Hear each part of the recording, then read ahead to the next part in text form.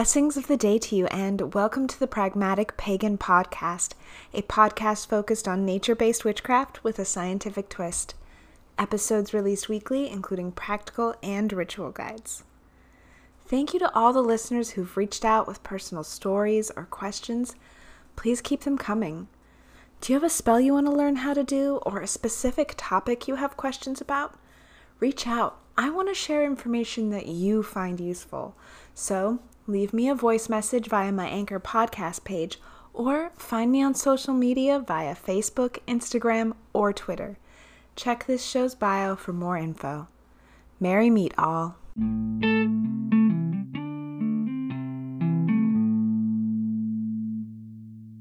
Hey listeners, this episode I want to address something that comes up fairly often and that a few of you have reached out about. Imposter witch syndrome. You know, the feeling like you aren't witchy enough or that you don't deserve to work with the universe on this elemental level. I want to debunk that right here, right now. I was given permission to anonymously share the experience of a particular listener who reached out, and I think it's a great example of what I often hear. Our listener says, "There came a point in my life where I remember I felt like a fraud of a witch. I felt like I didn't know enough to claim to any group and didn't have access to find a coven near me even if it existed. I remembered the day where I actively took my pentacle off because I felt like I didn't deserve to wear it. Being a tarot card witch felt too much like being a Christian that only goes to church on Christmas. I always kept in touch with my faith and used the morals and guidelines to live my life. But when I would read spells and books, I was always discouraged by my lack of experience and tools to help me along. It took me a long time to realize that I don't need all those things to practice my craft. I just need myself." Thank you for sharing your story, and it is so true. The heart of your experience, that you carried the morals with you even when you weren't actively practicing, means that you, in spirit, you knew where you wanted to be. I'm so glad that your journey led you to rediscover all that you need as well. You. And here's the thing. I hear talk about people having to be born witches, or you have to be a certain lineage. I call lies. We all have this power in us. It isn't something we ask for. It isn't something someone else controls. It is an ability that we were never trained to use. How much we tap into it really determines our level of ability and experience. The more you do something, the better you become. But that doesn't mean it isn't there all the time. It is. Some of us may have families that explored more of those strengths, but that doesn't make up for actively engaging with that aspect of yourself. Only you are the judge of how much of a witch you are. In a deity-less practice, there is also no one to shame you for your absence, no penance to be offered. You may find that you shame yourself, but you can make the choice in that moment to engage in shame or to engage in mindfulness. From regretting not practicing to actively practicing in that moment. By just pausing and being mindful of yourself, the world around you, and the energy that ties it all together.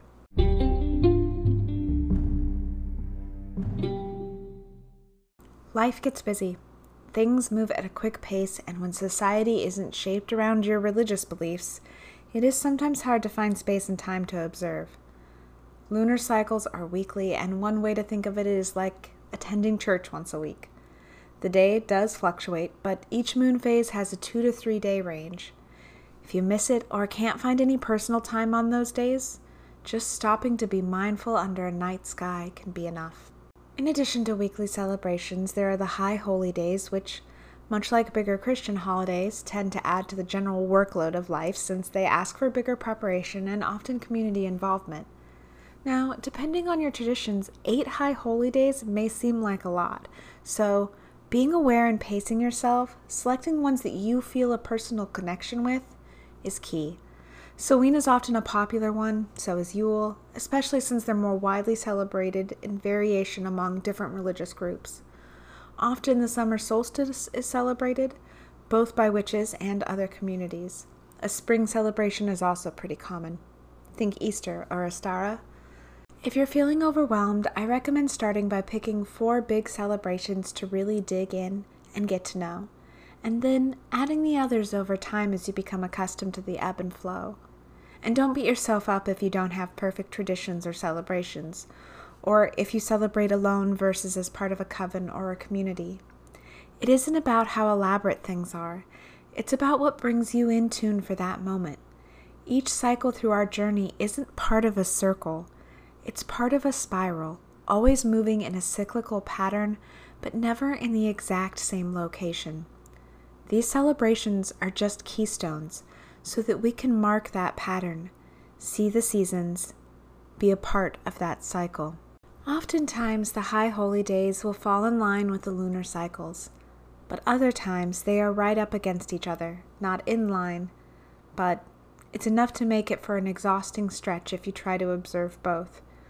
Here, I think that if you can observe both, great. If you can combine them, great. If you choose to observe one and not the other, also great. You will notice that the Selene episode was that last episode, and that I didn't do one for the following first quarter lunar cycle. That's because I prioritize full and new moons and most of the high holy days, noting that the first and last quarters, but not necessarily celebrating unless it's needed for spell work. Everyone will define what being a witch means. It might mean simple practices. It might mean in-depth, deep spiritual and spell work. It may mean being barefoot in the mud and spending time in the garden. It might be designing and drawing sigils or time spent with animals. It might include a deity or not. It might mean a coven or a singular witch. It might mean daily practices or only seasonal ones, or none at all. Sometimes being a witch means being a green witch or a kitchen witch. Maybe you're more into divination or working with the fae. Maybe you do a lot of dream and astral work. These are all just veins of the same practice, different ways to be in tune with the power inside you and the universe that surrounds us. You define what makes a witch. It is both the power and the weakness of the practice. Power because we are all encouraged to define our practice, but weakness because sometimes we let that define and separate us. I often wonder how many of us there truly are if we were to take away the barriers. But there is no box on the census and no way for us to really know. However, I imagine there are more of us than we think. All right, witches, time to pull out that pen and paper. Little daily ways to bring a little witchcraft to your world to help defeat that feeling that maybe you aren't witchy enough. While stirring your tea, coffee, smoothie, focus on the energy you need for your day or in the moment. Let each swirl energize your beverage, and with each gulp down, you absorb it. All that energy is truly there in whatever you are drinking, but by being mindful of the consumption, we tune into using that energy on a deeper level. When tying your shoes or just slipping into them, pause, imagine and be grateful for today's journey. Where will those shoes take you? Imagine them charged up with the power to take you where you need to be, each step of the way. Before eating, pause. Take a moment to be grateful for the chain of events that brought food to your plate. This does force us to pause and be conscious of the food we put in our bodies. Once we start thinking about how it got there, sometimes it tastes less great than originally hoped for. But take a moment to be grateful for all that was given during that process. Clothing. Embrace your witchy vibe, or tie color magic into your wardrobe through clothing color choices, jewelry, hair color, nail polish. You get the drift. General tidying up of your space, a good way to keep up on the cleansing spells. Always just visualizing that cleansing energy sweeping out the dark corners as you go. Morning and bedtime meditations. In the morning, pause. Consider and think through your day. Imagine it going the best that it could be. Think what space you need to be in to make that happen. Spend 3 to 5 minutes visualizing, getting yourself in that mental arena. In the evening or for bedtime, this is a time to get away, to step into your astral temple or home, to step away from the physical. Meditate on being at peace, away from the stresses of daily life. Daily divination. Whether you pull tarot or rune, sigil or oracle, and no matter whether you do it in the morning or in the evening, This is a great way to gain additional perspective on your day, a different consideration on how to approach your experiences. I also want to note some of the more daily practical sides of a natural witchy practice, but I want to strongly state that I in no way follow all of these or even engage with all of them. I do my best, and that is what I encourage from you. Recycling and being mindful of your waste. How can you make sure your waste is limited to what is necessary? Where can you cut down?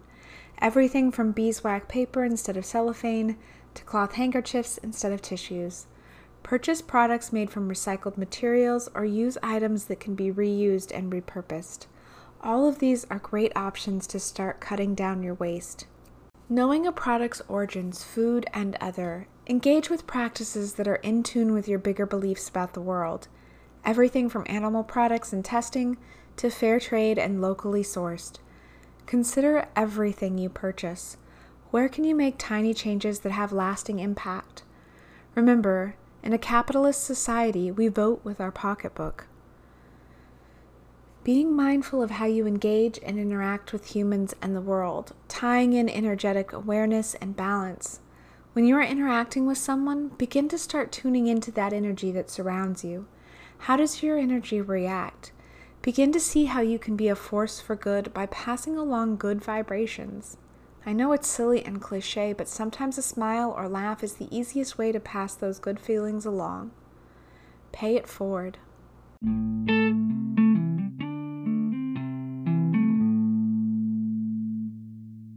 Thank you for joining me this week. Please share this podcast with your witchy friends and help spread the word. Be sure to hit those like and subscribe buttons so that we can stay connected. Have questions? Shout out to me on social media. Merry meet, merry part, until we merry meet again.